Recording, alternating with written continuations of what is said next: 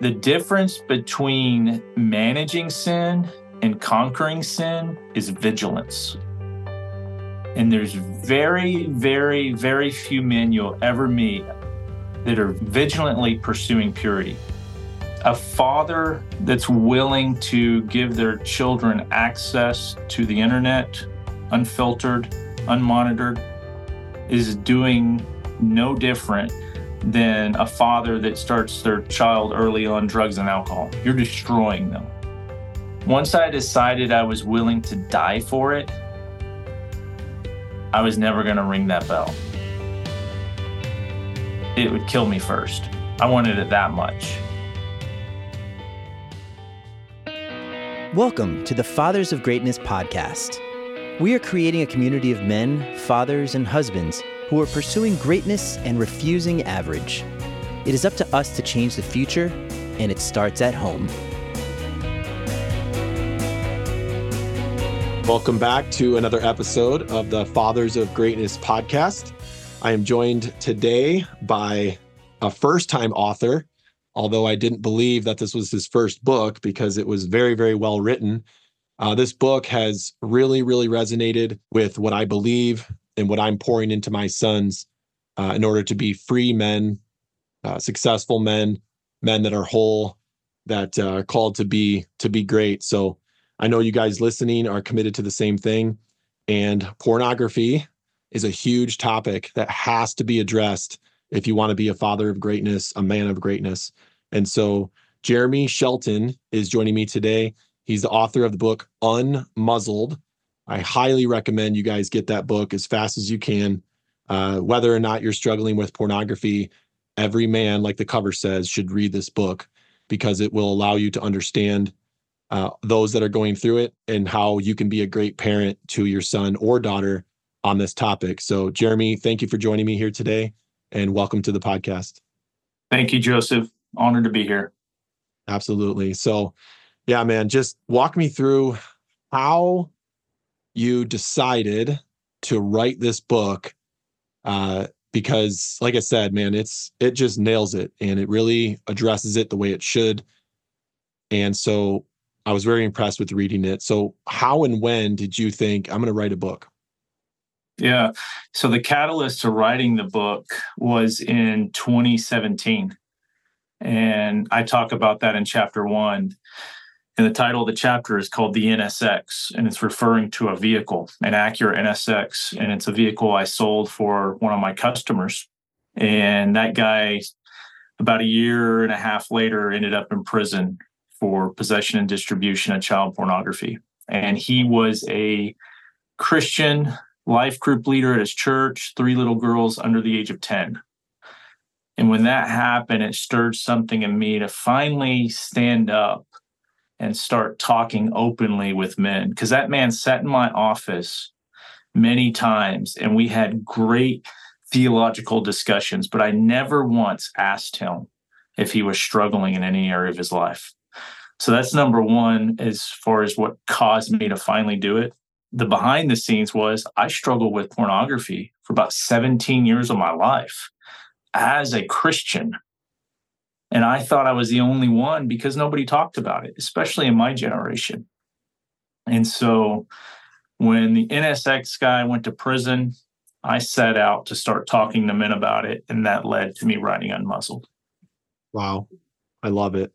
And so that man that you probably held in high regard, and he looked like the model father, husband, man on the outside, was choosing to allow his soul to sort of decay, right, over time from that addiction. And then you got to see where that leads, right? Because I don't think people realize that sin is designed to literally destroy you. And so that was your period of your life where you stopped pornography, or was that the period of life where you decided to start speaking out about it? Start speaking out about it. You know, my struggle with sexual sin was pornography. And I was exposed at an early age, and I struggled all the way up until the beginning part of our marriage as a believer. And it was that struggle that finally led me to go all in with the Word of God, because no matter what I tried at the time, and at the time my go-tos were Every Man's Battle by Steve Arterburn, which was a great book, but I read it and continued to struggle. Praying more, giving more, serving more was directives the church would give.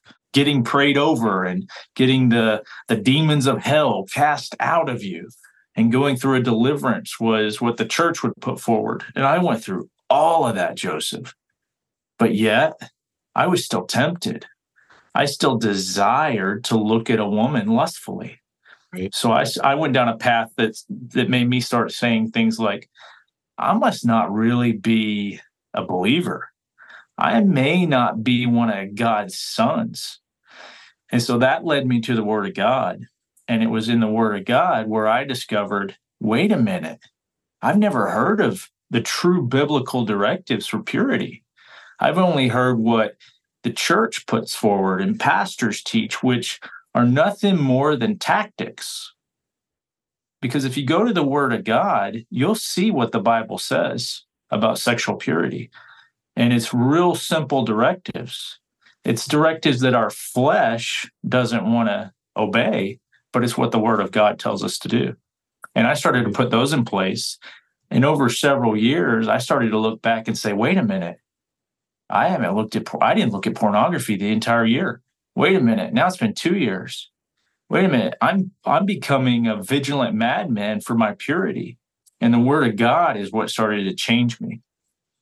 Love it. And so the book came, I would say the book came probably 7 years later when the NSX guy landed in my office. Sure. Yeah, that's great, man. And so talk to me about, why is pornography, first of all, why is it a bad thing? Right? Like, people justify it. We know that they hide and justify it, and they know down deep that it's wrong, whether they're married or not. It's artificial. It's not how God designed us to be sexually active. And so, but let's just cover that very kindergarten level concept of, why is pornography harmful? Absolutely. Very simple answer. And if you're not a believer, it doesn't work. But if you are a believer in your Creator who created you, the Word of God tells us it is against your own flesh. It's in 1 Corinthians 6:18. Every sin a man commits, he sins outside the body. He who sins sexually sins against his own flesh. And so right there in Scripture, we're told specifically about sexual sin that it's against our own flesh. The big thing right now in not the secular and the Christian world is, when they talk about sexual sin, they talk about how it affects our brain, how it damages our brain. And they've studied brain scans, they've studied medical tests that show that when a man's addicted to pornography and continues to consume it more and more, it's the same as him taking heroin and cocaine together, and it just damages their brain. And so they think that they've made this massive discovery, like, oh my gosh, pornography is destroying your brain. And that is why you have to go deeper and deeper into it, because it's like a drug. And you need more and more to satisfy. And they've proven this with brain scans. If they just picked up the Word of God, they would see the Word of God already tells you, number one, it's against your flesh. Number two, the Word of God tells us sin never satisfies. In other words, you'll go deeper and deeper into it. And I would imagine that the NSX customer that you had was so deep in this darkness, this sin, this addiction, that it led to child pornography. I mean, even him having his own children, he still was at the point where he was choosing to view something that is just very, very dark. I don't know if you ever heard his full explanation or story, but doesn't that explain the road that this leads to in that man's life? That it starts with just what I call to my kids, I teach them that anything that's no big deal in the beginning that could lead you to sin is not no big deal, right? That's what the enemy wants us to believe. It's just going to Hooters. It's just looking at girls on Instagram. They're not naked. It's no big deal. And so that man's life is an example of where it leads. And correct me if I'm wrong, but men that get to that point of actually looking at children on the internet, or even pursuing to engage with them physically, it starts with just innocent stuff, right? I mean, 100%, Joseph. The guy that sold the NSX that I sold it for is a 36-year-old, 3 little girls under 10. He was a leader in his church, grew up in the church, and he looked like you and me. And what you just said is 100% accurate. And it's 100% biblical. I mean, look at Ephesians 4:19, where it talks about callousness, how we can become callous to our sins and our desires. And you think of, the only example I can think of when I think of calluses is my son's been learning to play the guitar, and his teacher says he's got to develop his calluses. And that's it. Once you develop that, you can play better, you can play harder, you can play faster, you can play longer. Why? Because you can't feel it. When he first started playing, his fingers hurt. But over time, he can't feel it. It's nothing for him to strum those strings. And so 25 years ago, or maybe even 15 or 20 years ago, 99% of humans above the age of 13 did not have smartphones. And so it did not become so accessible, so normal, and so reachable at the quantity too that people can view. So talk to me about the dangers early on, right? Because the people listening are fathers, and of course, they need to get this under control in their own life. But talk to me a little bit about the dangers of teenagers having access to the internet with no boundaries or protection. Yeah, you might as well give them an open cabinet with every liquor, every drug that's on the planet. Because a father that's willing to give their children access to the internet, unfiltered, unmonitored, is doing no different than a father that starts their child early on drugs and alcohol. You're destroying them. And I'm not just talking about spiritually. Remember, the Bible tells us that sexual sin is against our flesh, the same way cocaine is against your flesh. It destroys you. You know, The Sound of Freedom's out recently with Jim Caviezel. And you watch that movie, and it'll bring you to tears as a father. And you ask yourself, how could a man get to that point where they're willing to buy a child as a sex toy? And you look at what sexual sin does to a young man like, I wrote about him in the book, Ted Bundy. Oh, yeah, Ted Bundy. And you talked about his interview, and share about that. That's powerful. Yeah, you look at a guy like Ted Bundy, who was raised in a Christian home, who kept just going deeper and deeper and deeper into sexual sin. It started with a Playboy magazine. I don't know if it was Playboy, but it started with a pornography magazine. And he got addicted to it and he kept going. And then one day he's in prison to be executed for the mass killing and raping of over 30 women and children. And you can watch it today. I believe I watched it 4 or 5 years ago. You can Google Ted Bundy, James Dobson interview. And it's an interview at a state prison the night before he's to be executed. And he's interviewing with James Dobson at his request because he wanted to send the world a message. And the message was, it started with a simple magazine. And if you look at Ted Bundy, he looks like you and me. Right. He's just a normal dude. And so that you talked about the dangers, every single one of us can become just like that. We are capable of becoming that. And the Bible consistently warns us, stay away from this. It will destroy you. And I think of my NSX guy. At 36 years old, he went to prison for 60 years. His marriage was destroyed, and those 3 girls will probably never know their father. His life is destroyed. And it's all because of a simple addiction to opening up the internet or opening up a magazine in his case, and no one ever coming alongside of him, showing him what, number one, what the Word of God says. If you're going to call yourself a believer, you better start reading the Word of God. But number two, no man came out around him and said, hey, are you struggling? Hey, are you looking at pornography? Hey, have you been faithful to your wife? Men don't ask those questions to other men, number one, because they can't. Because if you're in it, you can't ask those questions. And I call that being muzzled. When a man is in sexual sin or addicted to pornography or has a hidden affair, he can't boldly go up to another man and say, hey, are you looking at porn?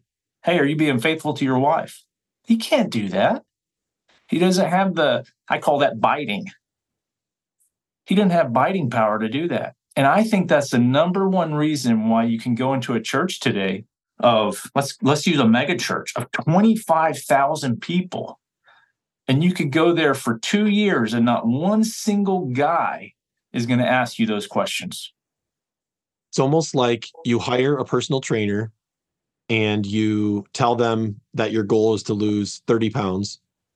And they're focusing on the weights and the treadmill, and they never ask you what you eat, right? It's like so simple and so important and so critical. It's almost proof that Satan has his grip on this item because it's like off limits. Yet it's the number one most dangerous thing that is decaying, like I said earlier, men today. And we know we have a leadership problem in homes. We know we have a divorce problem. We know that we have children that are growing up not knowing their identity. And let's be honest, the men are called to lead the home.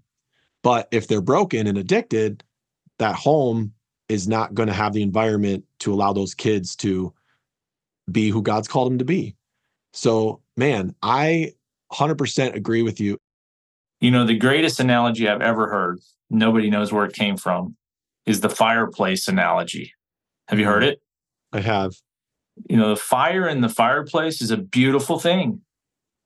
It's awesome. Everything about it is just great. A fire outside a fireplace is very dangerous and destructive and unpredictable. And then you relate that to sex in a marriage bed is a beautiful thing. It is the most intense, intimate experiment we have on the earth. Outside a marriage bed, the Bible says it leads to death. Right. And so I think the number one reason that Christians struggle with sexual sin is, one, they haven't accepted the fact that they're designed to be sexual. And number two, they are unwilling or ignorant to the parameters around sex from their creator. So for the men that are addicted to pornography, what, from the men you've talked to or coached, what are the comments that you're hearing from them that allow them to keep going? In other words, they justify it and they become callous. Like you said, they have what I would call a seared conscience to the fact that at first it feels so wrong and so bad, and you feel so gross and dirty, and you feel that because that's God's design, is to have a conscience against right and wrong. But for some reason, because, like you're saying, we are sexual creatures, they get into this artificial addiction of pornography. And essentially, if they keep going, they find a way to be comfortable with it. So what are the lies that men are telling themselves that allow them to continue? Yeah. Well, you hit it first. I would always start with they've become calloused to the severity of sin. They've become calloused to the blood of Jesus on the cross. The blood of Jesus on the cross, if you're going to say you accept that, you better pick up the word of God and start living it out, and not just become a Christian, but be a Christ follower. And a Christ follower is Matthew 7:14, a narrow, difficult way, a sacrificial way, a selfless way. When you become a believer, you no longer operate out of the flesh. You're supposed to operate out of the permanent indwelling of the Holy Spirit. That's the only way a man can pursue purity. Our flesh, back to us being sexual creatures, we were 100% looking for sex as a fleshly man. But it's the Holy Spirit inside of us that is alerting us and saying, no, this will kill you. And so number one is, over time, you become callous to the severity of the blood on the cross. Number two, it leads to it being normal. It's just, this is what guys do. The hardest guys I talk to are ex-military guys that went into the military at a young age and then came out or did a career. Because if you're not sexually involved immorally in the military, they may kick you out. I mean, it's just a brotherhood. It's a thing. You can't escape it. It's in the locker room. It's in the bunkhouses. It's everywhere. And we've normalized that. Same thing with, like, you talk to a military guy and that's a believer, they've had to really work on their language, because military language is curse, curse, curse, curse, curse. And you become callous to it. And it's just how you communicate. It becomes their English. The other thing I would say on excuses or justifications, the grace card to believers. Men who are Christians that are struggling with this or be like, praise the Lord for God's grace, which is true, because Old Testament, you go have an affair with another woman, or you sleep with the woman that's not your wife, or you view pornography, the penalty pre-Jesus was death. And so there wasn't a lot of grace. When Jesus walked the earth, he said some pretty radical things, but I think it was to illustrate how severe we should take it versus actually doing it. But he said, pluck out your eye. If it causes you to sin, cut it off. Cut off your arm, your hand. I don't believe Jesus was being literal. We would hear stories of one-eyed and one-handed men, right, if that was the case. Right. But I think he was illustrating how severe we're supposed to take it. Another thing I would say that you'll hear from men, including myself when I struggle, I'm not really hurting anybody. Who am I really hurting looking at pornography here and there as a single college guy? Is this really wrong? Well, you justify that enough times, you'll realize, God hasn't struck me dead. Right. So I guess maybe it's not that big a deal.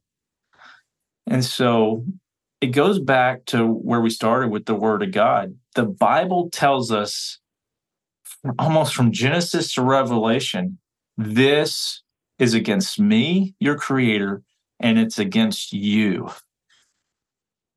And that should be enough. So this should be treated like life and death, right? And so 100%. Something that you first have to be aware that this addiction, which leads to, worse and worse and worse and worse, ultimately to death, or in the case of the guy that you knew, prison, divorce, affairs, all these things that no common man would say he wants, right? We don't want the end result. Right. But it has to be treated, like you said, fire, life and death, and the fact that you have a finger on the trigger when you're engaging in that, and it will bring death at some point. So in order to have the right mindset toward pornography and to avoid it, you talk about some things in your book about some non-negotiables that you have. And you talked about not going to that car auction because they were going to have the Hooters girls there. And I really, really, really respect your standards around this, and the fact that even though you are free from this, you've written a book on it. So some people would say, you're a living example and a model citizen toward purity. And I think you are, but it's not because the man inside has changed or gone away. It's that your awareness is so strong to the danger that you've created these non-negotiables in your life and boundaries and guardrails so that you don't ever get back into it. So that's wisdom, right? And so tell me a little bit about what some of those standards are for you today. Well, I'm glad you brought that up. One of the things that's helped me was over the course of about 15 years, somehow I sold 3 different vehicles to 3 different Navy SEALs, which just blew me away. I just can't help but think that's the providence of God, that my little one-man shop in Texas somehow sells 3 trucks to 3 different Navy SEALs. I mean, these are the elite guys of the military. And I got the chance to know them. I still communicate with one of them. And I got to ask them the same question. And it was, so, how'd you do it? How'd you become a SEAL? And in different ways, they all told me the same answer. And it was this: once I decided I was willing to die for it, I was never going to ring that bell. It would kill me first. I wanted it that much.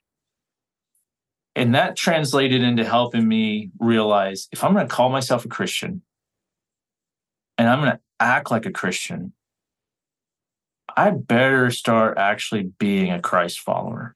And so I decided at that point, I needed to be willing to die for Christ. And at that point in my life, I wasn't. What if my wife and children were looking on, And in that, I realized God doesn't need me for my wife and children. He can sustain them. Right. The whole world isn't going to collapse because something happens to me. And so I left that day with a mindset as a believer: I'm willing to die for Christ. And that translated into my pursuit of purity even more. Like, this should be a cakewalk. I mean, we're just talking about one little area that I'm called to pursue of purity. This isn't going to kill me. Right. And so I wanted to start with that because I don't think a lot of believers are there. Once you get there, your pursuit of purity and following God's parameters for sexual purity are pretty simple. It's the same reason if you see a cop up ahead and you're going 100 miles an hour, you slow down because you believe if you pass that cop at 100 miles an hour, you're likely going to get pulled over. You may even go to prison. And so you believe that much. I believe that much that God calls us to purity, that I've become a vigilant madman and constantly aware of my surroundings to protect my purity. And you mentioned the auction. When that lady called me and said, hey, we're offering a new perk, on our Tuesday auction, if you come 30 minutes early, the Hooters girls are going to be there serving lunch. I'll be honest with you. My flesh is like, oh, wow, that's pretty cool. Like, I can't believe they're doing that. And then my justification was like, hey, it's free lunch. This is being a good steward. I don't have to buy lunch. But instantly I knew Proverbs 6:27 and 28 says, I am not designed to be able to withstand fire. Joseph, I think bottom line, men need to self-check themselves as believers and start believing the word of God, that when it says we are not designed to withstand sexual temptation, we're instead instructed to stay away from it. And that sentence is very simple, but it's probably the most powerful part of Unmuzzled. That we are not designed to withstand sexual temptation. We are instructed to stay away from it. And so The first directive in the Bible when you study purity is stay away. And it's very simple. And it was a little discouraging when I discovered it. I'm like, wait a minute. I can't be healed? I mean, I had a buddy of mine lie to me who was in ministry, and he said, yeah, I could stand in front of a naked supermodel. It wouldn't faze me a bit because I'm healed. God has given me eyes for my wife only. Well, that damaged me as a young man because I'm like, God hasn't done that for me. I'm still very tempted by that. Well, that's just a lie because Right. Jesus was tempted when he walked the earth. And so there's nowhere in the Word of God, Genesis to Revelation, that says we'll ever be healed from temptation. And so the first directive is stay away from it. It'll burn you every time. Stay away from it. It will lead you to death. Proverbs 5:8, stay away from her doorstep is talking about the doorstep of a harlot, a temptress. Proverbs again 6:27 and 28. Can a man take fire? Can he scoop fire into his chest and expect it not to burn him? Can he walk on hot coals and expect his feet not to be seared? It's talking about being near sexual temptation. So I think one of the things I would say is that men desire to be strong, right? We're built for strength. We're built to achieve. We're built to lead and be strong men. And so the mindset that somebody might have is, I just need to be stronger. I need to be stronger to resist that temptation. Like the guy that lied to you, total lie. I'm not strong enough. I'm weak. When really it comes down to not necessarily strength, but wisdom Yes. to stay away. So in the book, you talk about avoiding and fleeing. And what I think you're describing is situations that are in your control, meaning you don't go to the Hooters restaurant or you don't go to the place you know you're going to be tempted. But then we live in the real world and we go to the beach and we know that the standards for the way women dress are not very high. So, and I tell this to my boys all the time, to have what I call bounce eyes. You know, the ability, you're going to see what you're going to see. We live in a world with what we live with. But talk to me about that difference between fleeing and avoiding and why that's so powerful. It's a good picture, the way you described it. They're staying away, knowing that you're going to go into a venue full of temptation. If you know that up front, stay away. And then there's getting blindsided and having to flee. Fleeing is tough because your flesh is already drawn into it. I mean, you just show a guy a quick glance of an attractive woman and he's all in. I mean, I'm talking a millisecond.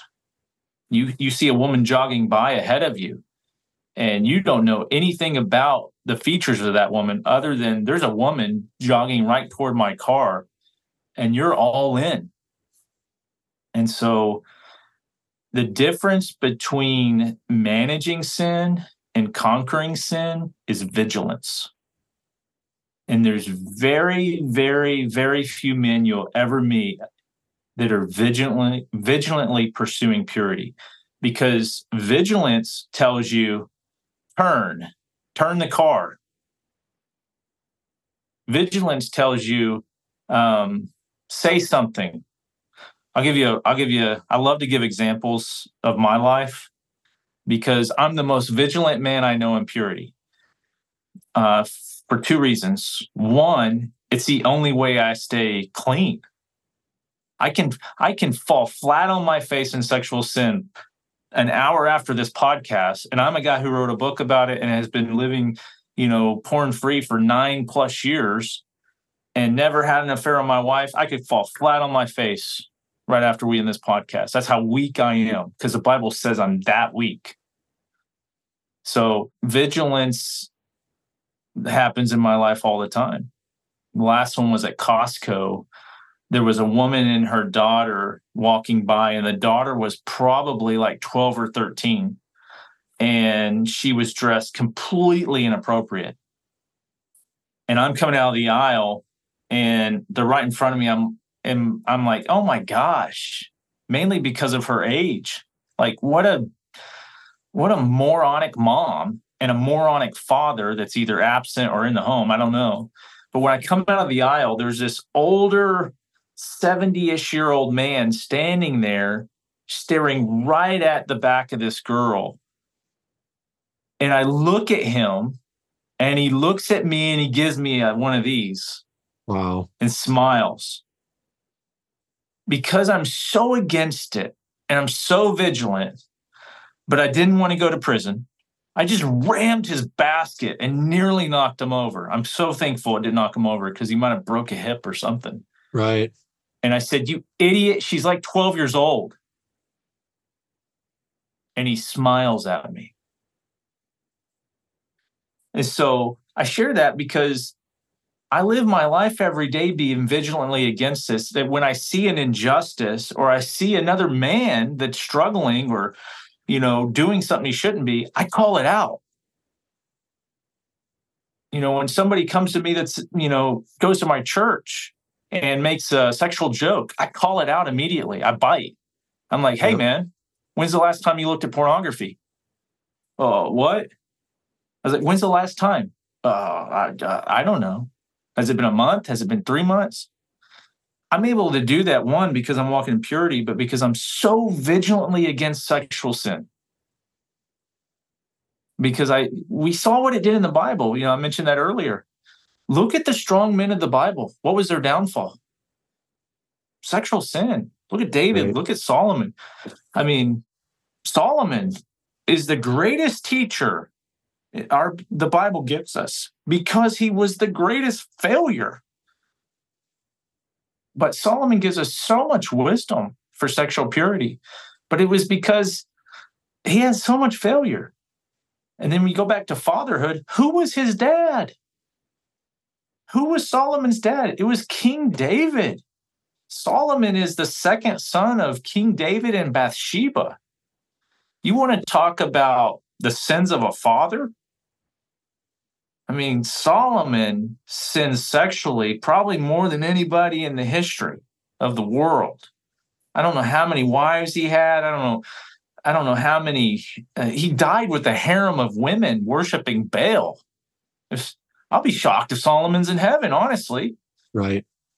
And so you're talking about fatherhood and the sins of a father, and then a lot of times the same sins as children.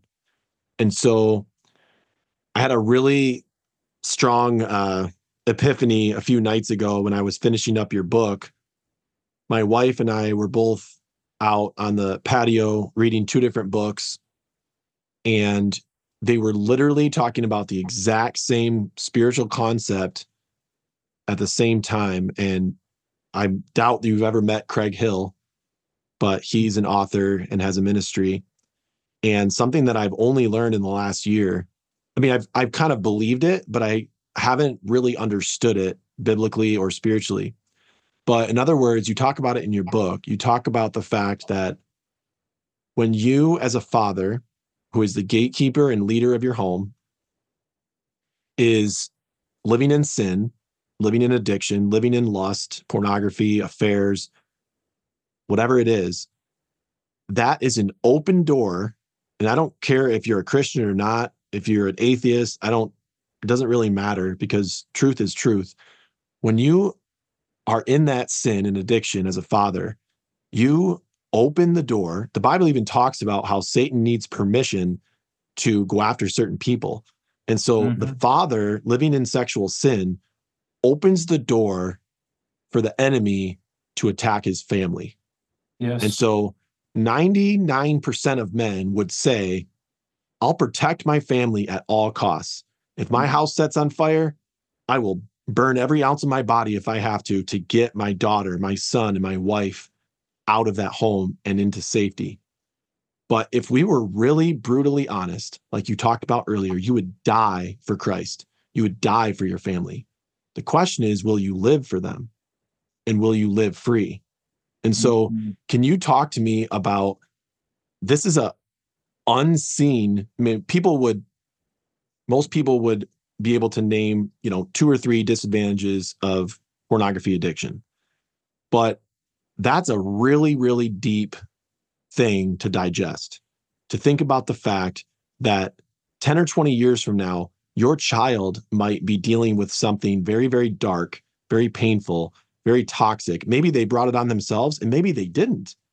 But there is a spiritual battle going on that we don't see in the natural. The Bible talks about that. So talk to me about the danger of, if the fathers listening do not get the healing that they need, create the new habits and parameters to stay out of sexual impurity, and how that can affect their family. Yeah. It's an epidemic. I use Matthew 12:29 in the book, and it says this: how can you enter a strong man's home and take everything he has unless you first bind up the strong man? Wow. Then you can take everything. I believe Satan has adopted that scripture as his life goal, because God put man as the head of the home. And he said, you are the spiritual head. Men who decide to get married, who decide to have children, are now accountable for their wives and their children. We will one day face our Creator, and we will be held accountable for our home. The Bible tells us that. And I believe Satan, that's his entry point. If he can bind up the strong man, he can take everything. Also relate it to a dormant disease, because men can hide sexual sin. Nobody knows. There's pastors all over the world that are looking at pornography. There's pastors all over the world that have abused children. There's pastors all over the world that have hidden affairs, and nobody can see it. It's like a dormant disease inside of them that one day activates and devastation happens. A good example of this is Ravi Zacharias. And if you don't know who that is, if your listeners don't know who it is, I highly encourage them to look him up. He was a phenomenal apologist. He had a worldwide ministry. He died a couple years ago. A worldwide ministry. If you looked at the value of ministries, his was at the top as far as how large it was. I think he died of some sort of cancer in his 70s. And then it was found out after he died that he had massive sexual sin in his life. Wow. And nobody knew about it. I mean, I could mention names that they sat on this guy's board. I mean, this guy was like a Billy Graham of our time. I don't know. I don't want to say it was $1 billion ministry, but it was incredible. Wow. And he had women all over the world that he housed, paid tuition for. It was reported that he co-owned a massage parlor for medical purposes. Right. And this guy preached the word of God in some of the biggest churches around the world up until his death. And before he died, I had quoted him in my book before all this came out. And when I did a revision about 3 months ago, I left it in there. I was going to take it out because his name is just tarnished in the Christian community. But here is what I quoted Ravi Zacharias. Sin will take you further than you want to go, keep you longer than you want to stay, and cost you more than you're willing to pay. Ravi Zacharias. He was living that when he said that. Wow. I would imagine that there was spiritual effects in his family that trickled down, right? And so that was kind of the topic, is talking about how as men, we say we love our wives, we say we love our kids, we say we would die for them, we would do anything for them. If they're drowning in a river, we wouldn't even think twice. We would jump in, yeah. We would paddle, we would kick, we would do anything and everything we could to save or protect or provide for our children. I've had periods in my life where I had 3 jobs, and I didn't ever mind working because I knew why I was working, right? Right. And so as men, we have this instinct to provide and protect. And those are great things to be, obviously for fatherhood. But we were talking about the spiritual doors that you open. Yeah. And the fact that if you believe God is real, you better believe that Satan is real. You can call him Satan, you can call him the devil, you can call him the enemy, you can call him whatever you want, darkness. That's right. But you have to understand that there's a spiritual dynamic in our life. You have to understand that. And what I've learned recently is that when you're living in sexual sin as the father, like you said, if you want to go into a home and destroy that home and take everything, every person, every valuable, you have to first bind the strong man. And so talk to me about how powerful that is, that if we truly love our children and want to lead them into greatness and purity and freedom, the father has to be whole. Yes. I use the bind in my book as I label it a muzzle. And you could say that Satan muzzles men. And the muzzles for the same 3 reasons you'd muzzle a dog. You'd muzzle a dog for 3 reasons. 1, to prevent barking. 2, to prevent biting. And 3, sometimes you muzzle a dog to prevent it from eating. Either it's going in for a procedure or it's eating too much. So sometimes you would muzzle a dog so it doesn't eat.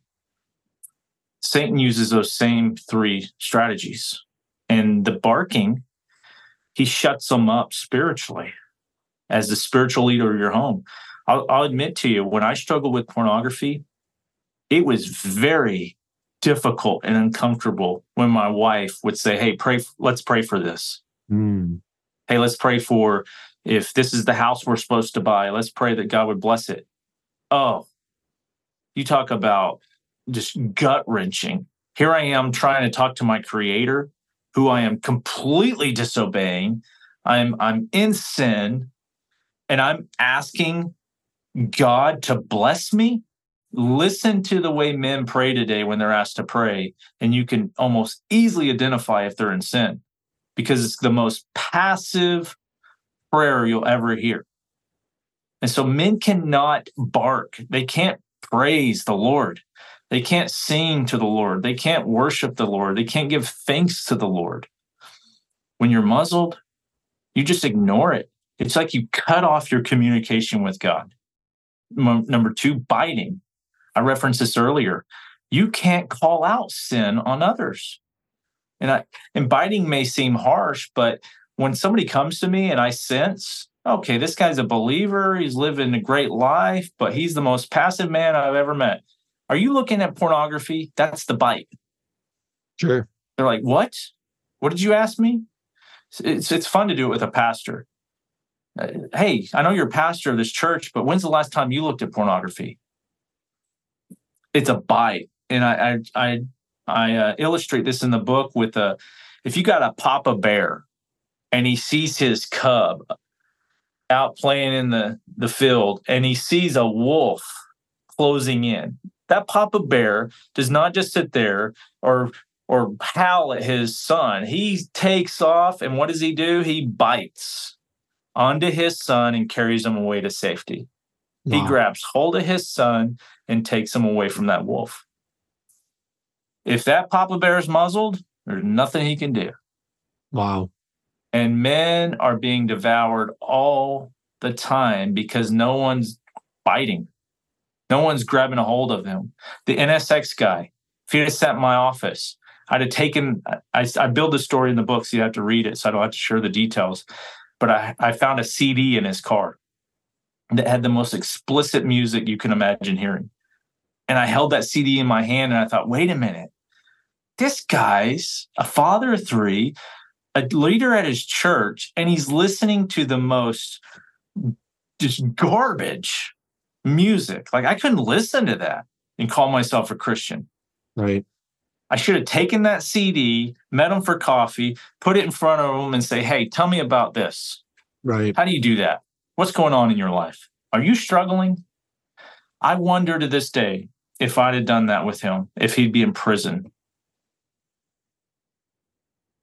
Or was it too late? Was it a coincidence that God had him come to my business? Was it a coincidence that that CD was playing in that car when I got in the car to photograph it? Is it all just a coincidence, or is God sovereign over all things, and we are actually called to be the hands and feet of Christ? We're actually called to stand with another brother, see how they're doing.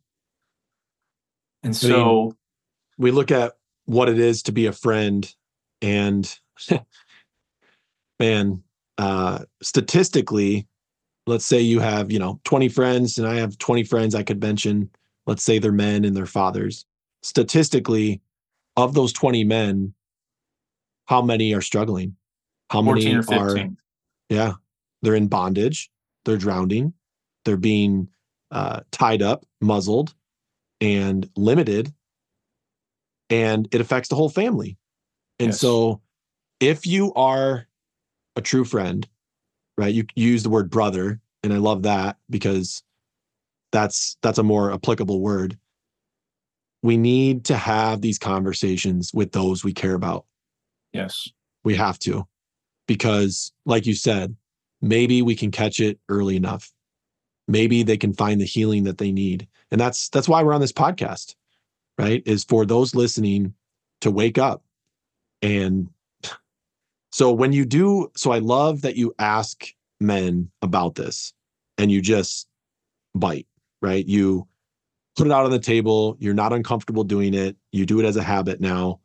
And I absolutely love that. You're basically throwing like a life raft out, for those that want to get out of it, which I think would be most. You're offering them the chance to do that by just asking. The power of a question is incredible. It's incredible. Yes.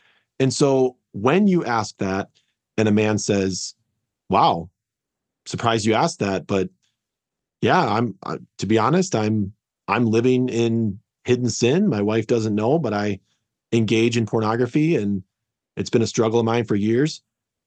What do you do next with a guy like that wants to change? He's a good guy. He's got a good heart, loves his family, provides for his family. He's a good guy, right? On the outside, but on the inside, he's struggling. How do you walk him through healing? Yeah. Well, I've had to learn over the last 5 years, because at first, every time I had a guy that said, yeah, I'm struggling, I just took him in. I'd rearrange my schedule and, hey, anytime you want to meet, call me anytime. Well, that got overwhelming, mainly because they continued to struggle. And I didn't get that.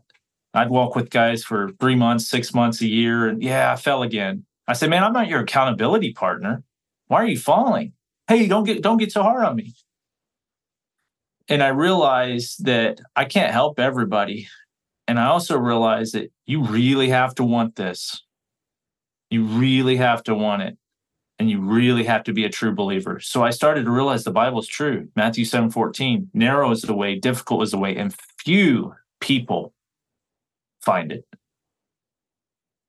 And so now, if I encounter guys struggling, I say, hey, if you'll read this book, I'm not saying it's a solution, but number one, you'll get to see what the Bible says. This is like the Cliff Notes to sexual purity of the Bible.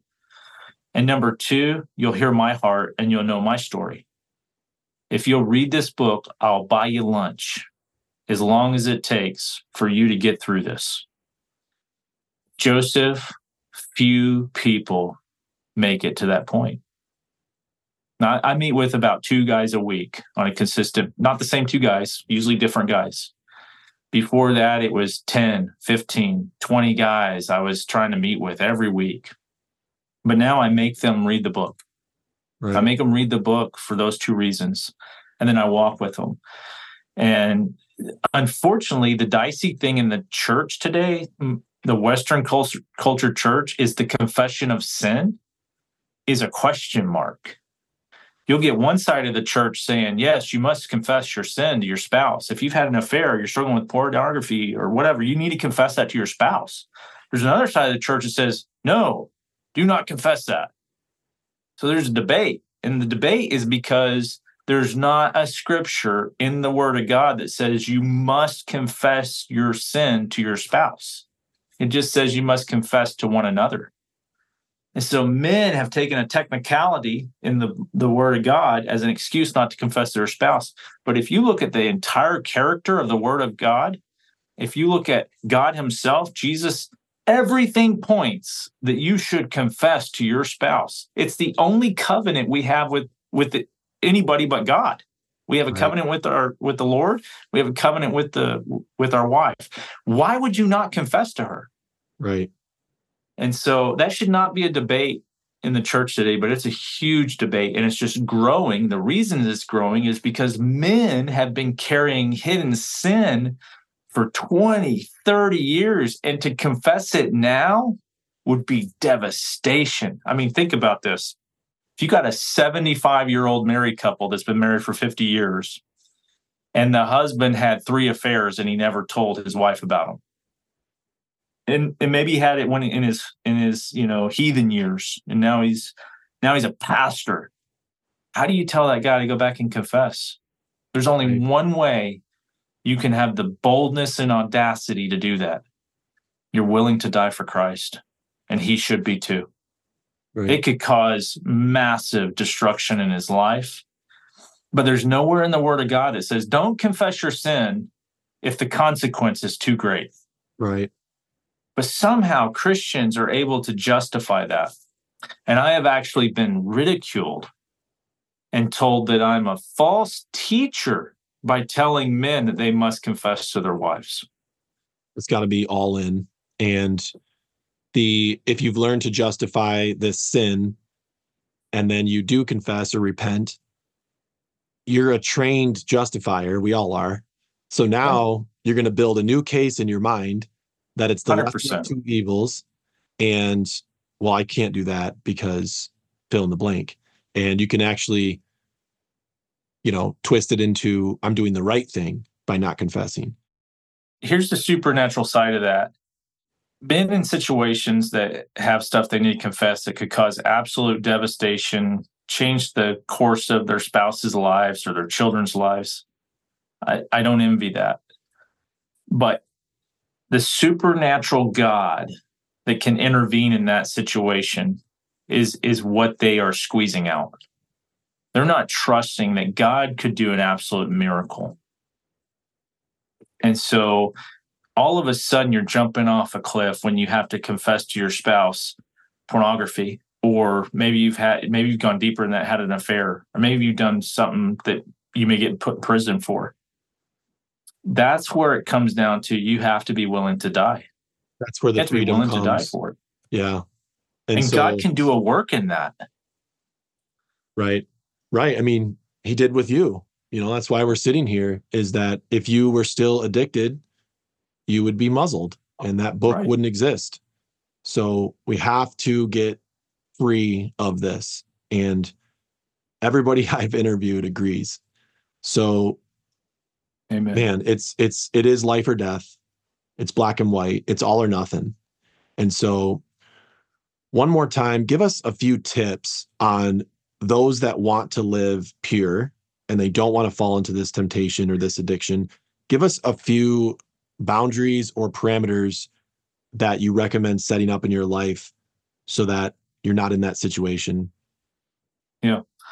Let me start with the last directive of the Bible for sexual purity. We talked about barking, talked about biting, eating. When you're muzzled, you can't eat. And I relate that to eating from the Word of God, letting the Word of God be your sustenance. When I looked at pornography and went to church the next week, I did not feel like studying the Bible. I did not do what my pastor said and said, go home. I want you to read the Bible every day that week. I couldn't pick up the Word of God and eat from it. And so that is our sustenance. That's the only thing we have on this earth from our Creator is His Word. And if you can't pick it up and ingest it, you are going to live on fumes. You're going to live out of your flesh. Oh. So tips or ideas. I don't like to use the word tips, strategies, or tactics. I like to say biblical directives. And the 3 biblical directives, we've touched on a couple of them. If you read Genesis to Revelation, it says, hey, how do I stay pure sexually? The first directive is stay away. We talked about that one. The second directive most Christians know, because it's talked about, is flee. Flee sexual immorality. We use the example of Joseph fleeing out of his garments when Potiphar's wife tried to entice him. He ran out of his clothes. She had them in her hand. That's how serious we have to flee. That's how quick we have to flee. Sure. And the third directive is escape. And I use escape from 1 Corinthians. It says, flee sexual immorality. And it says, no temptation can take you down. No temptation can be created on this earth that's old or new can take you down. But if a temptation comes that's too much for you to bear, God will give you an escape. And you don't hear that talked about a lot today because we don't know it. It's a supernatural intervention from God. And so I started looking at my life and realizing, I think there's been times where God was trying to give me a way out. Like the door was closed, like the internet froze, or my mom called me when I was in college and said, hey, are you okay? And I was sitting there looking at pornography. Hey, are you going to church? Are you going to the college group? Started asking me Christian. As I'm looking, I'm like, okay, is this a coincidence? I don't know. I talk about once I was going to click on some stuff and the doorbell rang. It was past midnight at my house. Nobody was there. I'm pretty convinced God rang my doorbell that night. Right. And so staying away is our first directive, and it's our greatest chance for purity. If you don't stay away, you have to flee. And I liken a lot, fleeing's like trying to run out of quicksand. Right. Your flesh is inflamed. You walk into a strip club and you're like, maybe I shouldn't be here. And you're sitting there staring at, half-naked women. I should probably leave. You might be able to do it. Most guys are going to dilly-dally around or figure out a justification, especially Christians. Well, maybe God wants me to talk to somebody here. But when you do leave, your flesh is already inflamed. Right. And you carry that with you. Yeah, it's wisdom. It's don't put yourself in that position. And being very, very clear on what your non-negotiables are around that, whether it's internet use or having, software that blocks explicit. And you talk about that in your book and how those aren't cure-alls, right? Those are not correct. If you want sin and you're addicted, you're going to find it. I mean, the guy on the street addicted to heroin, he can find $20 within an hour, like clockwork, right? Because that's how we're designed once it's that far. So how old are your children? You have 5 children? Yeah. My oldest is 14. He's a boy, daughter 12, daughter 8, daughter 5, and son 4. I love it. So you got the 2 boys to protect the girls in the middle. That's right. Right on. We're in the weeds.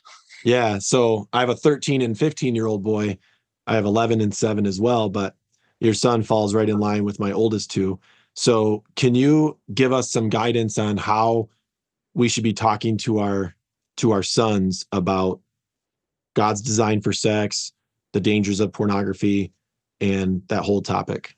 Yeah, well, you nailed it right there. We have to teach them God's design for sex, God's purpose for sex. We have to tell our children right off the bat, ideally before they know anything about sex, what it is, who created it, and what it's for. And we have to give them the picture of it. It's a beautiful, created, supernatural gift from God that's unexplainable. And I think that's such a valuable gift to give to a son or a daughter because it sets the foundation. I didn't have that. I first learned about sex from a Hustler magazine. And when I first saw it, and maybe you identify with this, but I was 8 or 9 years old. It was the most disgusting thing I'd ever seen in my life at that point. I opened up a magazine, I see that. I'm like, what is that? Why would they do that? And that was my foundation.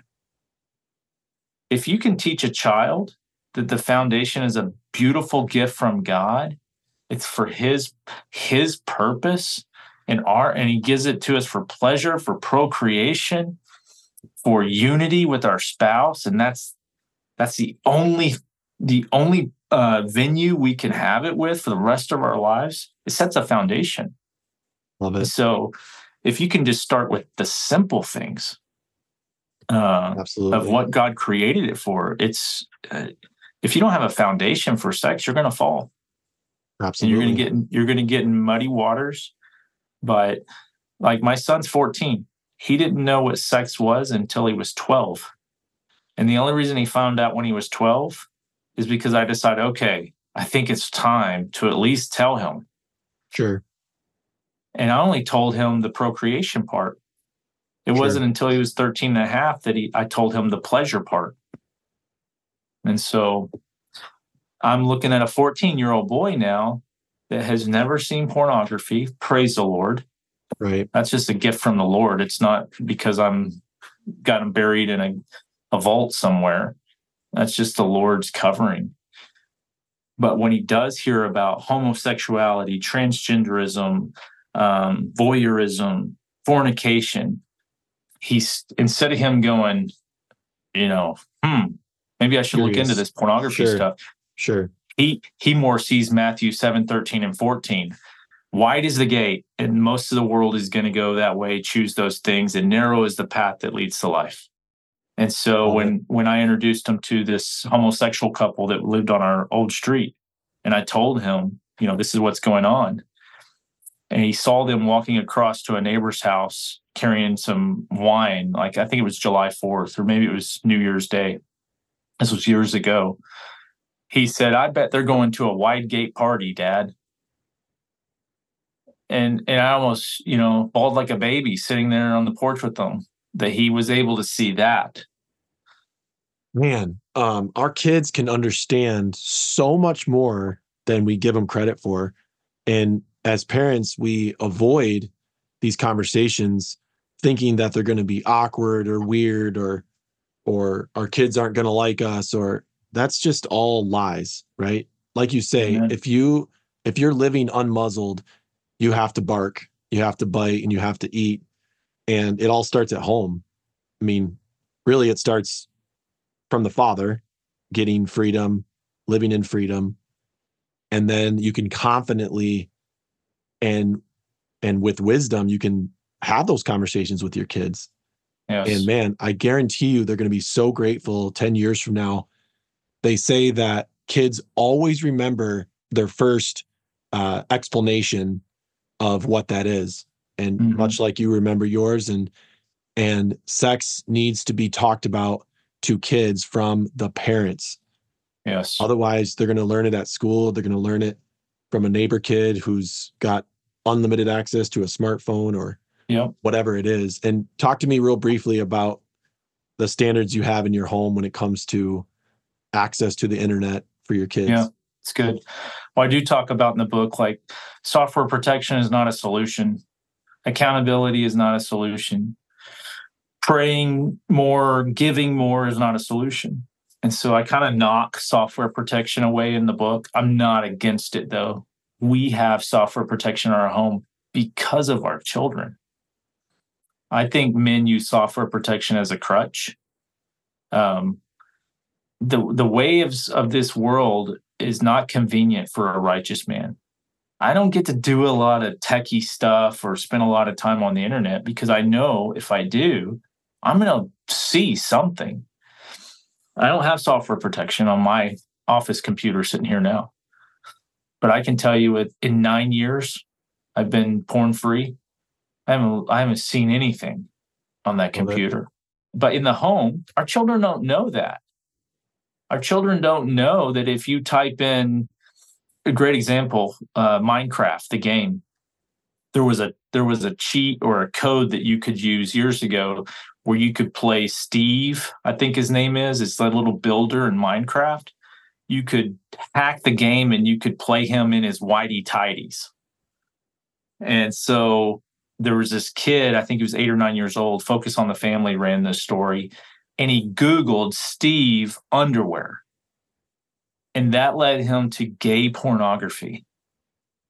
And over the summer, he started looking at gay pornography. And then when school started back up, he was getting on the bus and he went to throw his phone to his mom because he had it in his pocket and he forgot. He said, "Oh, Mom, I have my phone." And he threw it to her. And then he got on the bus. Well, the mom at that point started flipping through the phone. And guess what she found? A bunch of gay pornography.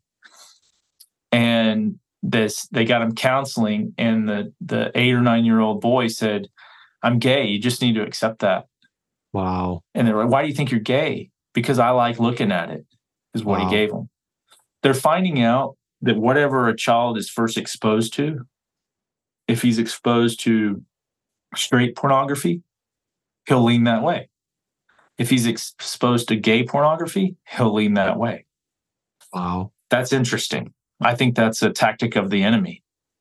Absolutely. And so, but anyways, that's a little off point. We use software protection at the home. Everything is filtered. And we not only do we use software protection, and I'm not a techie guy, but my wife has got this router that's a separate router that filters things before they even come into the house. Sure. So that's the best technological way I can explain it. Yeah, but also you're educating your son and other children, but especially him being the oldest, you're educating him on, God's design for sex and how anything outside of that is, going to ruin what God designed. And having that knowledge is huge because a lot of kids grew up with just don't do that, do this, don't do that, sit down, shut up. A lot of parents don't coach their children. They don't guide their children. And like you said earlier, it's because they're probably not living it themselves. Correct. So important for us to get to that level that we can confidently lead our families. And it just comes down to living by example. And it sounds so easy and cliche, but it's a complete life commitment, man. It never ends. And so Joseph, important. I heard a story years ago. I think it's fitting right here to help men that are listening that think their little struggle here and there isn't really doing anything to their kids. And it was a story of a girl and her boyfriend that were found on the side of the road dead after a major car accident. And the dad of the daughter was called to identify them. And so he went out, identified that it was his daughter, and went on a rage to find out who sold them alcohol because their alcohol level was off the charts. And he said, "I want to find the store that sold them alcohol." And so they opened this investigation that night. He went home and went to get a drink out of his liquor cabinet, and the lock was broke and it was dead empty. And the end of that article or that video, it said this: "What you do in moderation, your children will do in excess." Wow. And to the guy listening that thinks his little struggle at, maybe he's not even looking at porn, but maybe he's lusting after women who are not his wife, and he's not hurting anybody. That's the guy I'm speaking to. That will muzzle you. That will prevent you from talking to your son or your daughter about purity. That will prevent you from turning off a show that you shouldn't watch, that your children are watching. That will 100% decapitate you from being the spiritual leader of your home, and one day can wreak havoc in your children's life. And the most severe news of that is you're going to be accountable for that. Wow. Man, I don't know how else to say it other than that. That is powerful. And so for those listening, I wouldn't recommend just ordering one of these books. I would recommend ordering a dozen because we all know men right? Whether it's your father, your uncle, your brother, your cousin, your neighbor, the men that you care about. Even if you're not struggling and you are living in freedom, you have to read this book and get it in the hands of those around you. This has Joseph, to be talked about. I'll add to that. If you're listening and you can't afford the book, send me an email. Go to bite@unmuzzledmen.com. Bite@unmuzzledmen.com. Send me your name and address. I'll mail you a free copy. Love it. I'm not trying to sell books here. So if you can't afford it, or even you're a young man and you don't want to order this book because maybe it's on your parents' Amazon account and you're not ready to talk to them about it, email bite@unmuzzledmen.com. Love it. Man, this was so powerful, Jeremy. I really appreciate you, right? Stepping up, falling in line with the calling God has in your life, becoming a leader and a voice for freedom, for purity, for doing, things God's way. God wants us free, right? God doesn't want us in bondage. God's trying to allow men to be the leaders he's designed us to be so we can continue pouring into our community, our kids, and it just all starts with us as fathers. So you're doing that, man. And I just really applaud you and respect you for doing that. I thank you for it. And the book has been very impactful for me. My boys will both be reading it. And I just want to say a big thank you. Absolutely. Honored to be sitting here talking to you. Do you have a website or anything that our listeners should know about to find you or your content? Yeah, the best way to buy the book is just on Amazon. Okay. That's the quickest way. It's just in paperback right now. We just updated it, so it's a great time to get it. It was updated about 3 months ago, but it is only on paperback. But I will say this, the paperback is the way to read this book. You're talking to a guy who did not like to read when I was young, did not like to read when I was in college, and still don't really like to read unless it's a really good book. So I wrote a book that I would want to read. And so the chapters are really small. And what I like most about the paperback is there's a lot of pull quotes. In fact, every time I interview or talk to somebody, I get the book and I flip through it and I read the pull quotes and they just ignite me. And so I highly recommend the paperback. Got it. Love it. But So Amazon is the best way to go get it. Yeah, gentlemen, that is a very powerful resource for you, for anyone you know that's struggling. And the funny thing is, we usually don't know who's struggling, but statistically, there's a lot of men struggling. It's a very hidden sin that needs to be dealt with. It needs to be talked about. And I'm going to start asking my close friends if they're struggling, because if you love somebody, you will help them. And this could be the help that they desperately want and need. And it's up to us to speak up and bark in the sense of what you explained. So get the book, Unmuzzled by J.S. Shelton. Jeremy, I can't thank you enough, man. I really enjoyed our time together today. So did I. Thanks, Joseph. Absolutely. Talk to you later. Thank you for listening to the Fathers of Greatness podcast. If this has inspired you, please be sure to share it with 3 to 5 people. Until next time, thanks for listening.